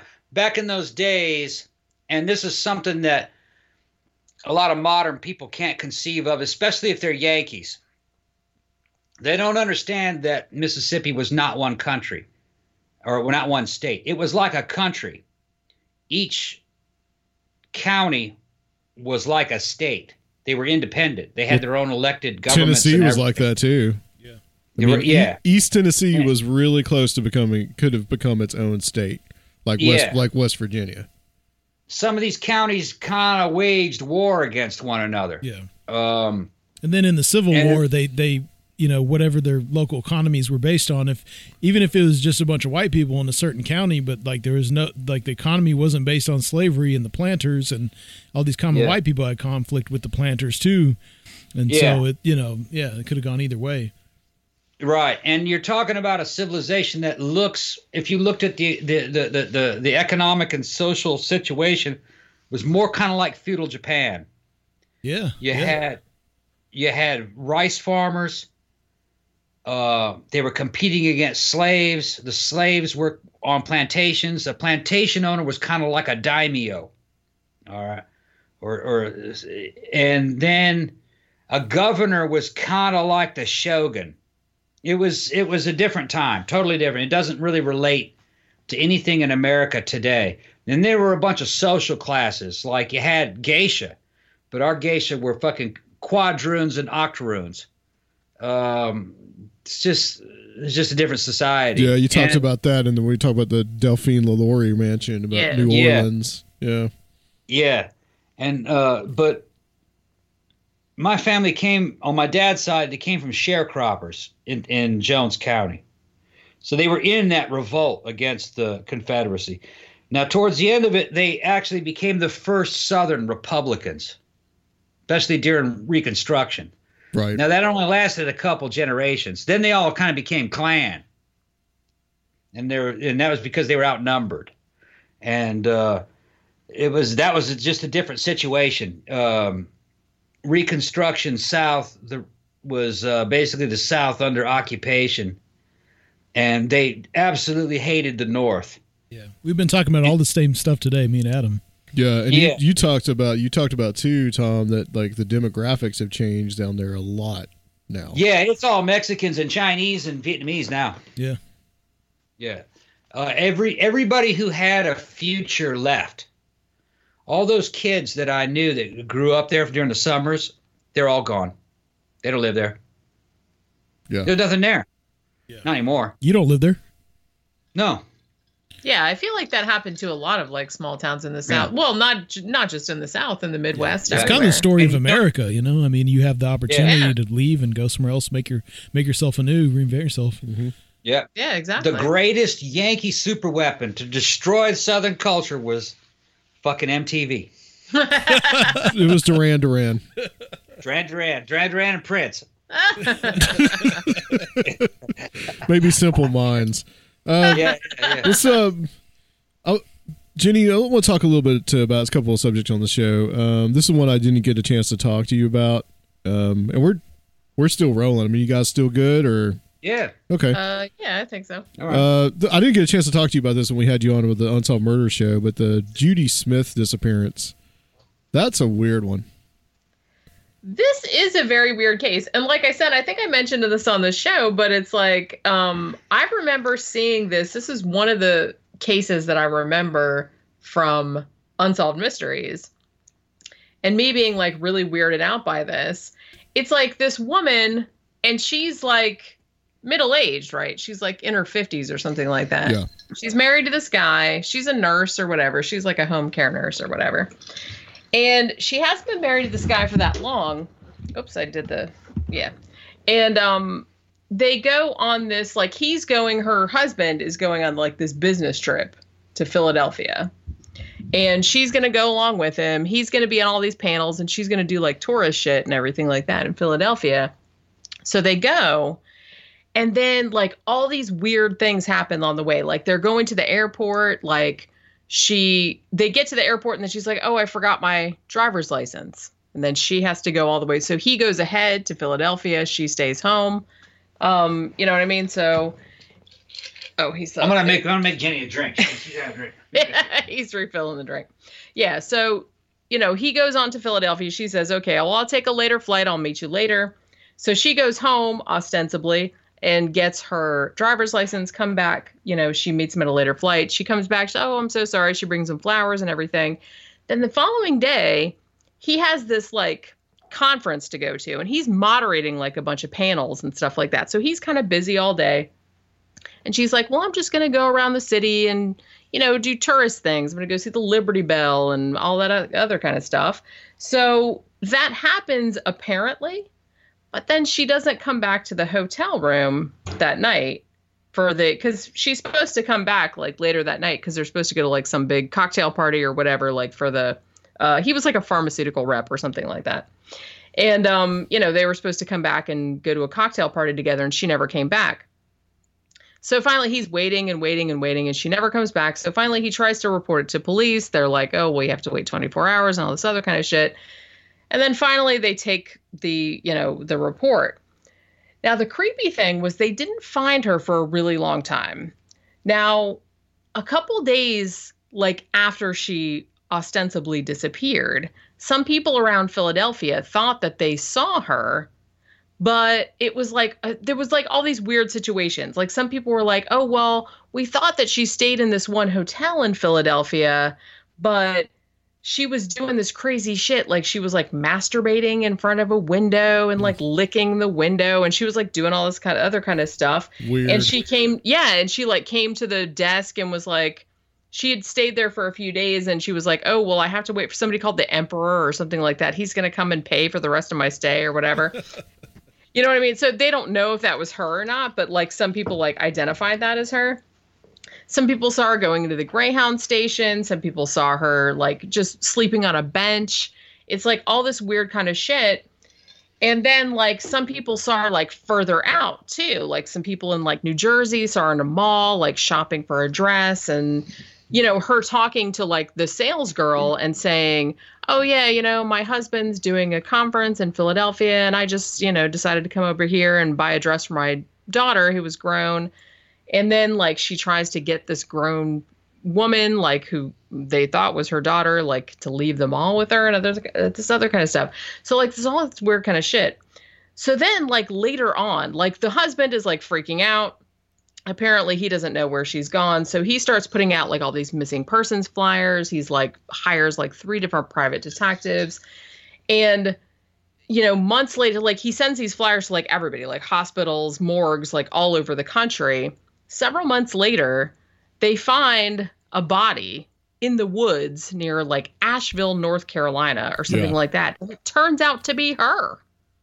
Now they have no idea. Now one thing they did figure out was that most likely she had gone to Asheville, North Carolina of her own volition, even though she hadn't told her husband that she was going there. She hadn't told her children that she was going. She hadn't told anybody.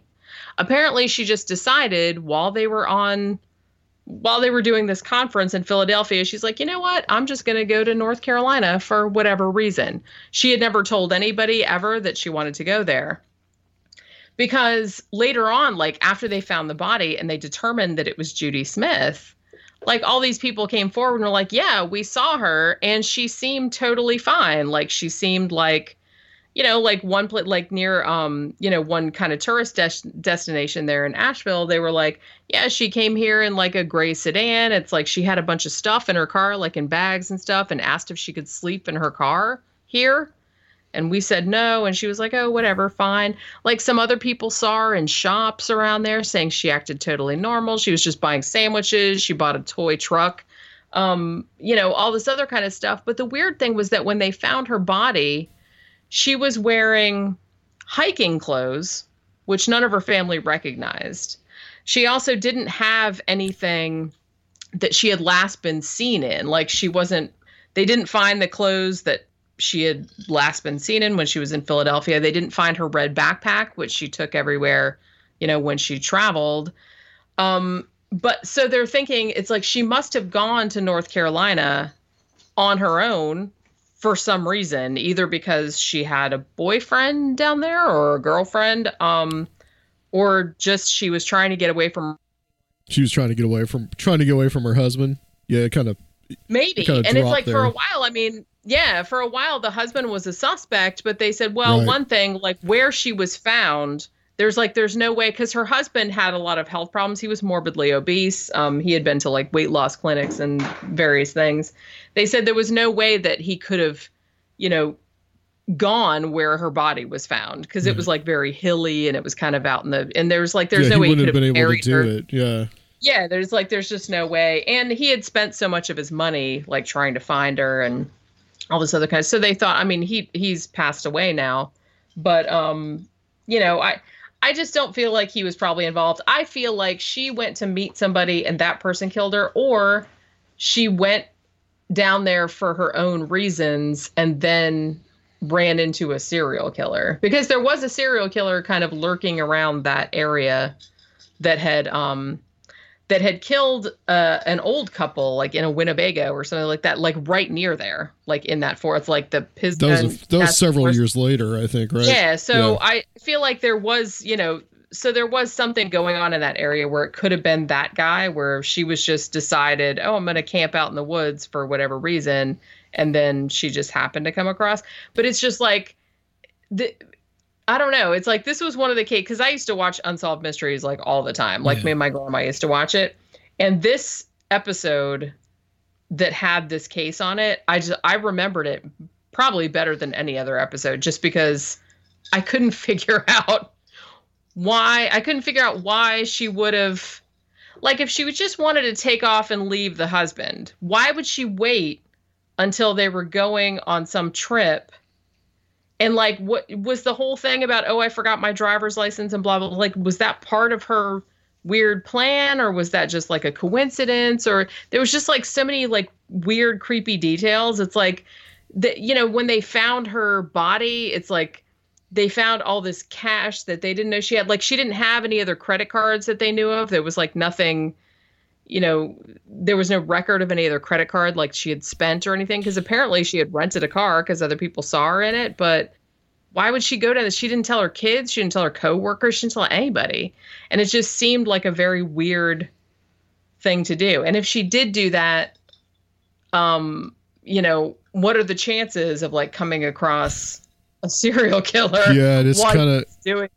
It's kind of thought that too, like some of the people that, like they said they saw her masturbating in the window, and then there was supposedly like they saw her like walking around on like a bench, but there was a homeless woman that resembled her that and then looked just like her, yeah. And then a possibility that could have not been her that they saw in the hotel, but that could have just been somebody that also looked like her, or just a mistaken identity, or it's like there's a lot of confusion with that case. Right. And there's like some people that I've seen like that talked about the case said, oh, well, maybe she never even came to Philadelphia at all. Like maybe the husband used that as like a ruse because he killed her or had her killed like before that. And then like she didn't even come to Philadelphia, but that was like a whole like, story that he'd concocted. But then like a bunch of people saw her like at the hotel, and the bus driver. All these sightings makes me think that, I mean, isn't this almost like an entirely, an actual whole category of unsolved murders, that you have these like alternate reality sightings, almost like all these people have all these weird sightings of a person who's dead in a different place. And the fact that it's unsolved kind of makes it weirder, because it's almost like, is this the dead calling out to people, appearing to people to try to say, find me, or something weird? It seems like it's a whole nother category. Yeah, like maybe it was just a ghost walking around. Or like I said, the whole complicating factor about, apparently there was a homeless woman in Philadelphia that was very well known that looked almost exactly like her, to the extent that her son mistaked that woman for her when he saw her from like across the street. He's like, oh, that's my mom. Oh, no, never mind. It's not. Like when he saw her close up. Well, there's another thing that you have to take into account. What's that? Well, they're looking for a missing woman. Yeah. All right. So any report, of some strange woman somewhere. Exactly. So some people are looking for that woman and they see a woman that kind of looks like that, then they report her. And or somebody comes up and they show a person a picture. Have you seen this woman? And they go, yeah, I think I did see that woman. Yeah. She was over there. So, well, yeah, that's another thing, too, is leading questions and shit like that. And witness testimony is notoriously unreliable because people's memories are really just not that good in general. Yeah, you think they're good. Sometimes I remember shit crazy. You do, in yeah. a crazy way, and then I see it and I go, "That's what I remembered." I remember He's like, "Yeah, that that's way. nothing like what I thought it But was then like." sometimes I can just kind of kick back and try to remember something, and I feel like I'm pulling it out of my ass. But then as soon as I say it, I go, "No, that sounds awful true," and then I'll go check it on Google, and I was right. Yeah. So you do have the ability to call up knowledge from your subconscious, your unconscious. You do, but it will give you the answer if you knew. Yeah. If you knew at one time.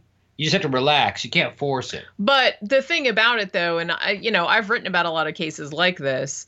This is why I don't think they should ever just rely on witness testimony. Yeah. Because just people. Well, some people lie too. Well, not only that, but it's like even people that are like really convinced that they're telling that, yes, that's the person I saw. And then later on they catch the person, it's DNA, and it's like, they definitively established that this is the person. And that person is just kind of like, no, that's not the person I saw. They had a woman who was just fighting tooth and nail. She said, this dude raped me. That's what I mean. And that does happen. She was convinced that dude had raped her. And she's not, I mean, That's happened several times. That's. And he was in prison for like 20 years. DNA came out and go, no, that wasn't him. That's what I mean. That's why they should never. And she apologized like up and down. She swore it was him, and he's like, "No, I never seen you before." Well, and another thing too, and this happens as well, is that if you get convinced in your mind, like say, like a crime happens to you, and you saw the person like briefly, and then they show you a somebody person else, and that's what they did with her. And they put him up in the lineup, and she goes, "Yeah, that's him. That's him." And then the more she thinks about it, the more she was convinced it wasn't him. Convinced she becomes that's who it is. It's nobody's fault. That's just the way that people's brains work. And he was like telling her, "It's not me. I don't know you." Yeah. Sometimes the police put that notion into people's minds though too, and and that happens too. Like, are you sure? Take a closer look at this picture. That's right. The psychological. It's a psychological. Prodding. Yeah. Yeah. They're prodding them on to say, yeah, that's him. Yeah. And then they reverse brainwash themselves, and they program themselves to associate that new face with the offender. Yeah. Well, like I said, that's how every human brain works. Our brains are not infallible by any means. Yeah. There's so many ways they can be like circumvented. And, that's why it's good that they have like DNA and like other shit like that can't be, because if there's a case that only relies on witness testimony, I don't think they should convict anybody on that shit. They're going to have those damn implants like I was telling you about. Yeah. Record what you saw. Like Black In Mirror. a way, that would be better. They can do that, man. Decades ago, they damn hooked up some wires to a cat's brain, and fucking from what the cat was seeing, they could put an image on a damn television screen. I pointed it out to Jenny one time. A dude steps in front of the cat, and the cat sees the man, and then when you looked at the screen, the man had a cat head. The cat saw the man as a cat. What? See, that's what I always That's why they're like that. I always suspected that because, I mean, we've had cats for a long time. It's like, I always Where is this footage? I want to see this. YouTube. You can pull that up right now. Cats see us as big two-legged cats. Well, here's the thing. Why wouldn't they? They videotaped it off the damn monitor, but the input was the cat's brain. Yeah. Uh-huh. And when the man steps in front of the cat, they record it on the screen. You can see the man stepping in front of the cat, but you look at the man's head, it's pretty cat-like. It's a cat-like head. You can see the outline of ears coming up out of the top of that man's head, and that man didn't have ears that big. So cats see us with big like cat heads. Big cat heads and big cat ears. That's just what that particular cat was seeing. It's like Egyptian gods. I know, yeah. Huh. But you can look it up on YouTube. It was fuzzy. It was a very fuzzy image. Yeah. But you can vaguely see the outline of a cat's head superimposed over the man's head. See, that was what, the 90s? Early 90s? I don't know. Something like that. I've always suspected that our cat either saw us as large cats or saw herself as a tiny furry person. But she's looking at herself in the mirror. That's some weird She shit. does, yeah. She'll run up to a mirror and look right at herself. She's not weirded out by it, No. though. She doesn't. I mean, she knows that that's her. She knows that that's not another cat. Do you know She they were doesn't saying fight that it. only primates recognize And themselves dolphins in the mirror? do, too. Dolphins and shit. That's bullshit. Our cat can do that. Yeah, they are very Yeah. advanced beings. Yeah. Probably the They're- most they're a lot- advanced. They're a lot. Dogs and cats are a lot more advanced than people give them credit for.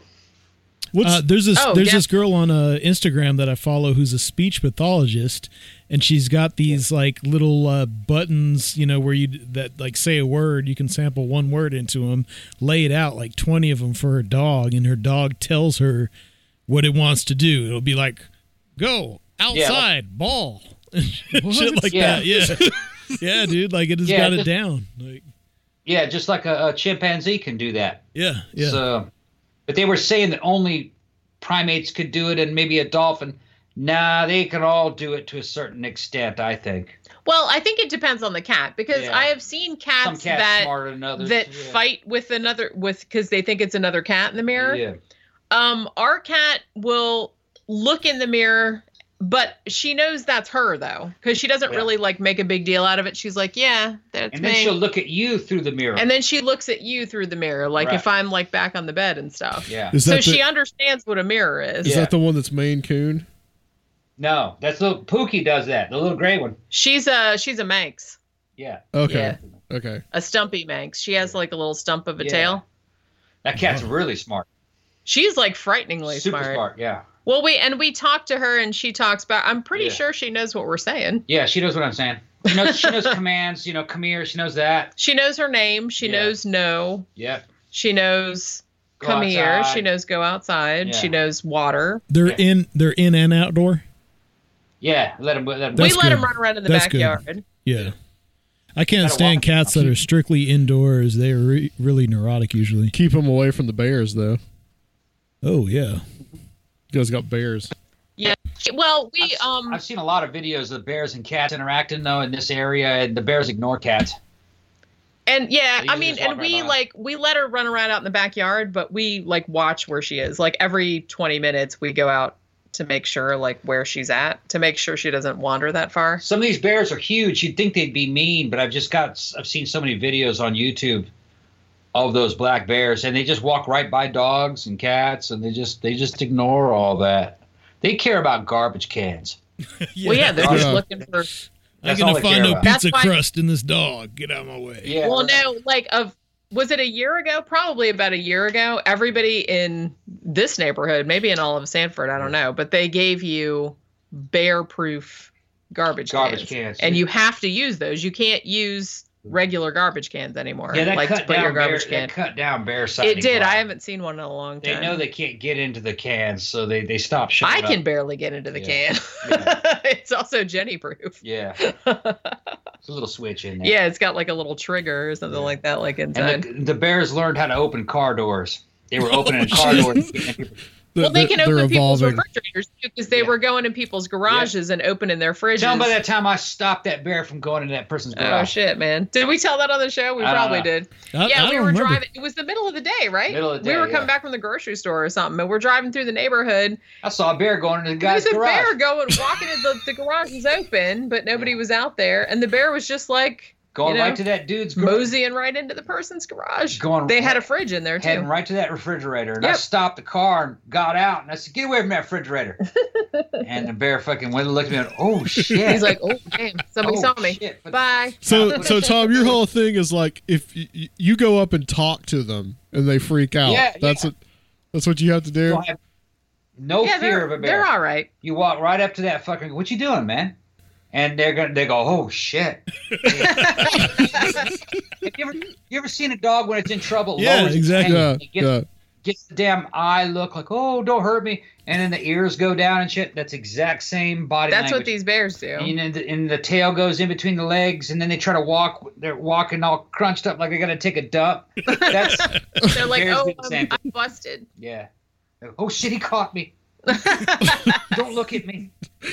And then he ran across the street and Tom, disappeared. And then we went up to the people's door. It was just, I guess the husband wasn't home, but the older lady Tom was home. says, you got to shut that garage door. I was like, a bear just walked into when your you garage tried to open up your and tried to open your fridge. Well, I didn't want her to just come up and not know that he was out there and like surprise him, because then if you surprise the bear, it might try and get you. Now, when you say bear, don't think of a fucking grizzly. It's not a grizzly bear. A grizzly bear. Black bear.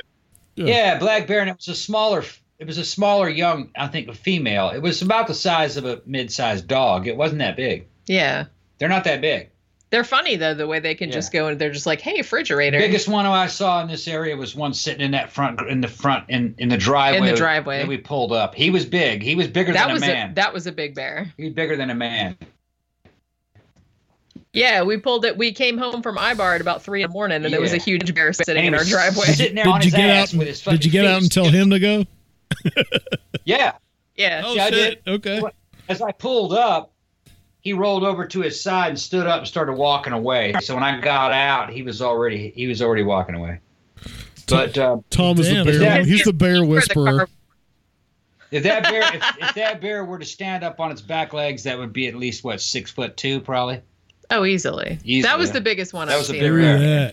I haven't seen one in a while, but yeah. But he had that same scared, oh shit, look on his face. Well, because we pulled the car right up into where he was sitting, and he's kind of like, oh, man. Oh, no. I didn't know I wasn't supposed to be here. He's probably seen a car take out one of his friends. Yeah. Maybe.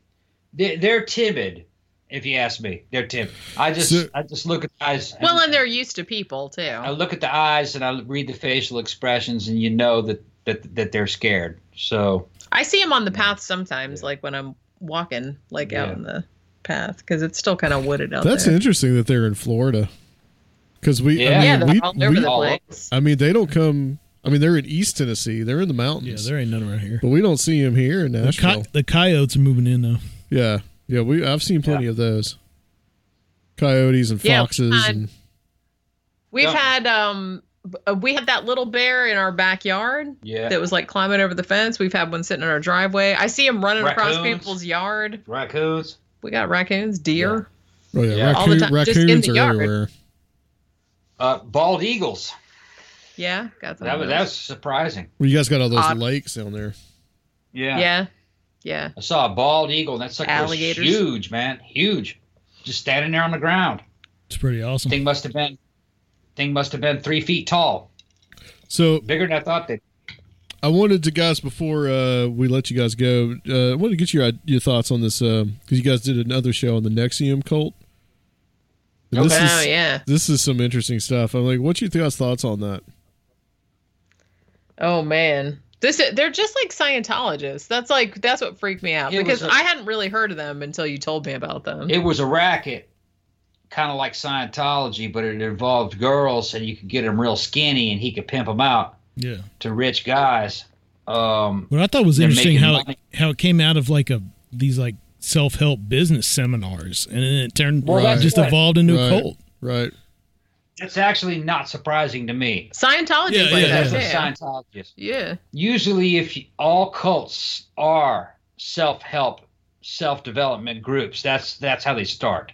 Sure. And that's kind of like the mask that they use. Well, that's how they get people into stuff, because it sounds good at the start. Like, it doesn't sound nefarious. And it had that real kind of corporate image. And it's because there's a certain segment of society, not me and Jenny and probably not you guys, but there's a certain segment in society that really falls for things that look official and corporate.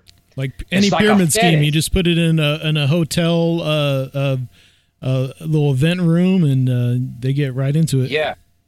They're all wearing PowerPoint presentation. Yeah, they're all wearing suits. We did a show with this guy who did a little documentary called The Slave Circle. And it was about a multi-level marketing scheme that he was a part of at one point. There's these people that are, when you go to Walmart or some shopping center and they're selling stuff inside the store, it's those people. So if you're familiar with that. It's like a subcontract of a subcontract of a subcontract. Yeah. But I mean, it's a multi-level marketing scheme. So, but it works just like a cult. Just like a cult. But they don't get any feel-good religion in it. Right. Well, I would NXIVM was kind of was linked in with guys that are also involved in politics. Wouldn't surprise me if if it was kind of an Epstein-like situation. I think he has some pretty close connections to it. He had connections to it, yeah. They were doing that kind of shit where they'd had like these women's groups. Yeah. And then they would women would recruit other women and then they'd come over to the house and they'd be like branding them. And it's just like, oh, you're the female slaves of the fucking, what the hell was that all about, man? Well, that's how the mass media worded it. I suspect that they thought it had some kind of a hardcore religious element to it, kind of like joining the Army Rangers. Yeah. That it was some kind of like... And it was there's an inner teaching... There's like an inner teaching or esoteric level to it. Yeah. That's how they could you could control a person saying that, look, this will prove that you're tough, that you're indifferent towards your body, that you're willing to do whatever it takes. So you can be branded with that guy. Yeah, you're a woman. A woman's supposed to use her power against a man in order to get herself to move up in the world. So let him fucking plow into you. Yeah, that's probably what the rationalization that they used. But then on the back side of it, these dudes are actually pimping these girls out. It's just that the girls aren't really aware of it, obviously, because they're selling two different sales. Well, it wasn't just dudes, because that chick from Smallville was the one that was mostly doing it. But that's what he's saying. But ultimately, at the top, there is the religious leader, or the pimp, right? Which was, but he just has it's a similar situation. A lot of more organized prostitution in America that's really kind of gone now, but things like that happen. These were actresses. These were like high-end women. I mean, they were buying into this. Couple of them had been on Battlestar Galactica, the redone Battlestar Galactica. Yeah, that's right. That's why I compare this to like Scientology, because there are people in it that you would think, I mean, they're wealthy, they're successful. You would think they would know better. It's not true though. But they don't. Okay. They think they're part of something special. They're part of an elite. Yeah. My ex-girlfriend is famous. She was on 24. Her name is Marilyn Rice-Cub. And I've talked to her over the years. Celebrities are just normal people. They have the same failings. You know what I mean? Well, and insecurities and shit, maybe more than a regular person. And you have to understand how vulnerable actors and actresses are. Yeah. I mean, without acting, they would be a fucking waitress. Yeah. Okay. So here's the choices that they have. They either land $1 million a year job, or they go back to waiting tables. Yeah. That's a lot of power you have over there. What are you going to do for that? Yeah. What are you going to do for that $1 million a year? Well, Weinstein knew exactly what to do. Okay. Yeah. Now, part of the whole process of making movies is having access to these actresses. You take these actresses and you have a big parties, and producers come over, and these actresses fuck these producers in order to get the money to make these goddamn movies. Well, what is that? Is that prostitution? Not officially, but that's pimping. Yeah. That's exactly even though it's male dominated, it's still the same way for a lot of male talent as well. Exactly. Those dudes got to give up the booty. Yeah. Booty, just you got to talk to the booty warrior. Okay. Booty is genderless. It's like water. It is. You need it just like water. You know what I mean? I am what I am.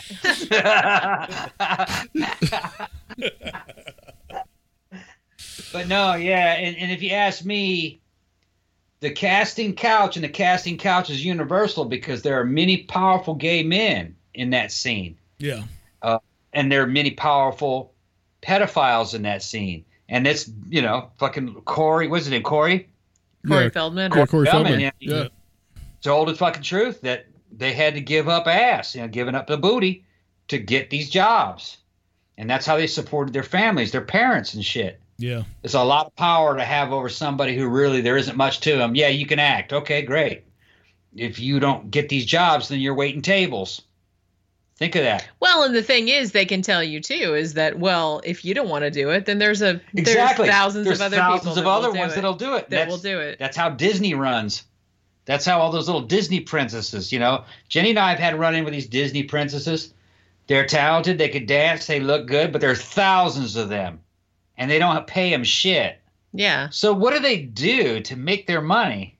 Yeah. I think they're doing other shit. I mean, according to fucking what some of them have fucking dropped hints on is that Disney don't pay the bills. No, I've heard that they don't. Yeah, Disney doesn't pay. Everybody that we know that has worked for Disney has some complained about it. They have some horror story. Yeah, we're getting a scoop here. Yeah, you see, pretty deep. This goes back into Orlando. We know a lot of people that have worked for Disney. Yeah, this goes back into the Epstein stuff too, though. Yeah. Those girls that you see that are fucking wearing those Snow White costumes during the day, it wouldn't surprise me if those are cam girls or call girls at night. Maybe even still wearing the Snow White costume. Maybe, although that might be some kind of a fucking copyright. Contract. And Disney's run like a cult too, according to everybody that we know that runs there, that works there. Disney's I've heard Walmart has run like that too. Yeah. Everybody I've known that worked at Walmart. I was telling Sergio before we started, anytime I got on this subject about Epcot Center. Epcot was originally supposed to have been some kind of weird, like, utopian communal society. That was the original. Yeah, that was the original idea for it. I remember when they first opened that park. I was in 5th grade, and we went there on a field trip, like only maybe 8 or 9 months after they opened. We were like some of the first schools that went there, and that was their it was experimental prototype. What was it? Experimental prototype community of tomorrow. That's what it stood for. Like self-sustainable, I think too. Yeah, but that's what the acronym is. Yeah, there was hydroponics. They had all that shit. It was supposed to be like the city of the future. Now, I was telling you about that guy I was listening to. About the future. I do believe that that everything, because the guy was a big name, and I do believe that the whole energy fucking thing with the fossil fuels, that's going to go by the wayside over the next 10 years because of that fusion. And that's fucking amazing. That'd be a huge advancement. But I don't think that smart city concept will work. I think people realize, even dumbass millennials realize that's a lot of power to have over somebody. You know what I mean? But as we talk about this society falling apart, what happens is decentralization, and the basic unit, the polis, is the city. So isn't that? I mean, I can see like in the cyberpunk shit, you have all these like corporate fiefdoms of like a city. Right. It's like the company town of the future of this dystopian. Well, we have that. Yeah, we have that. Really, when you think about it, L.A. is that. San Francisco is that with Silicon Valley. Yeah. New York is that. Chicago is that. They're like company towns, but they're more like conglomerate of various companies. Yeah. Well, one thing that the nation might be able to do in order to protect itself from the fucking unwarranted power of these fucking cities is to wall them off and to legally wall them off. To make them city-states. Well, they're going to have to, because they're pushing everybody who used to live in the cities out to the suburbs. It's going to be like the third world, where you have the sprawling suburban slums and the people with money live in the cities. And they're going to have to become citadels, because all the people out in the slums are going to be trying to come in and take shit. Well, but then as technology kind of moves out to the rest of the country, though, you can live a really cool high-tech life in rural areas also with access to information and access to things. So it won't be that bad. But I think politically, some of these cities have to become city-states. They have too much power over the national narrative, if you understand what I'm saying. Yeah, they have too much power. So what they have to do is make them an independent city-state where they can do whatever they want, but they can't impose their ways on the outside world. It's going back to those medieval concepts where you have these city-states, like your Venices and your Exactly. And that kind of matches up with what you saw in kind of like Logan's Run, where it's a smart city, it's a city-state, its own thing, fuck the outside world. But then you can also say it was like a bad example of that would have been Zardoz. Yes. Where the gun is good, the penis is evil. Yeah. Where where the civilized people were in this fucking city state that was nothing but just a paradise like Eden. It was a constant orgy of young, beautiful people. And they were the gods.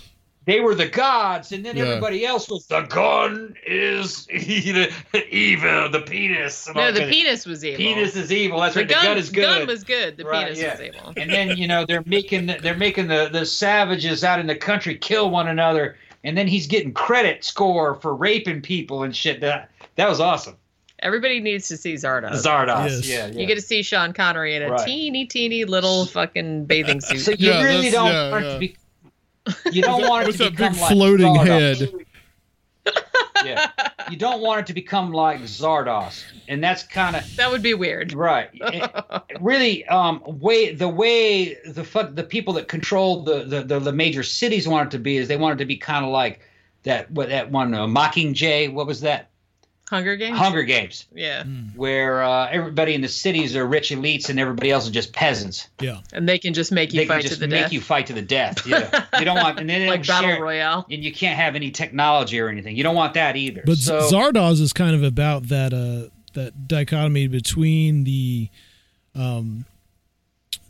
real soft, civilized people and the barbarian. They're almost a Nietzschean, the nobility of the barbarian, and so it's like those, but the barbarian always like wins, and that's the idea of like new blood and all this kind of thing. So it's like because the more we become decadent, the more we are going to be a victim to the hordes who come in. It's like the whole eternal kind of psychodrama. Fall of Rome. Yeah. That was all cool shit though, but you have to keep those you have to keep Zardoz and Dune in mind whenever you look at the situation.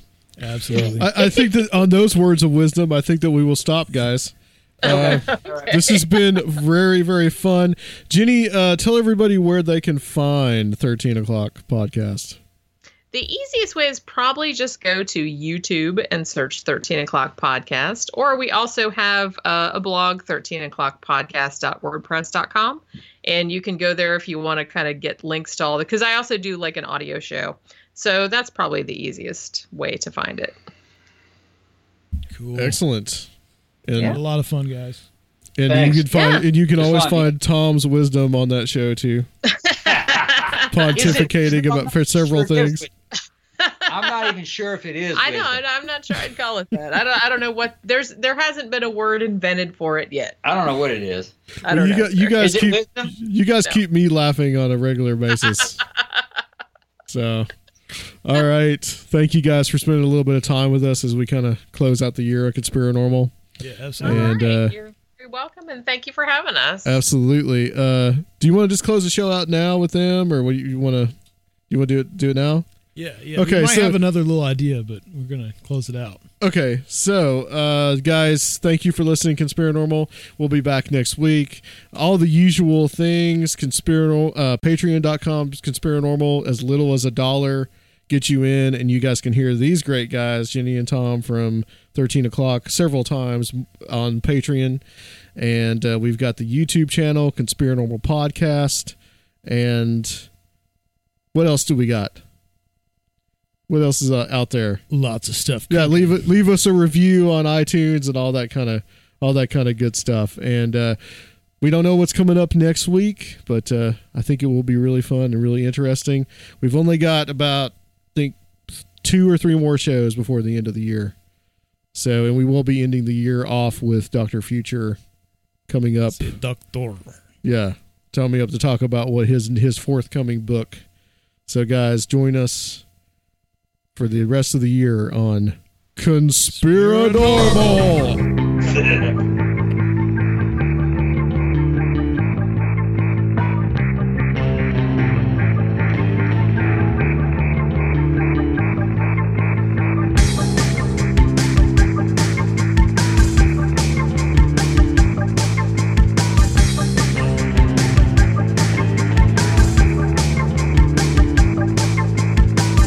If you would like to help the show, please consider becoming a Patreon at www.patreon.com/conspiranormal or leave a one-time donation at conspiranormal.com. And please check out our YouTube channel, Conspiranormal Podcast.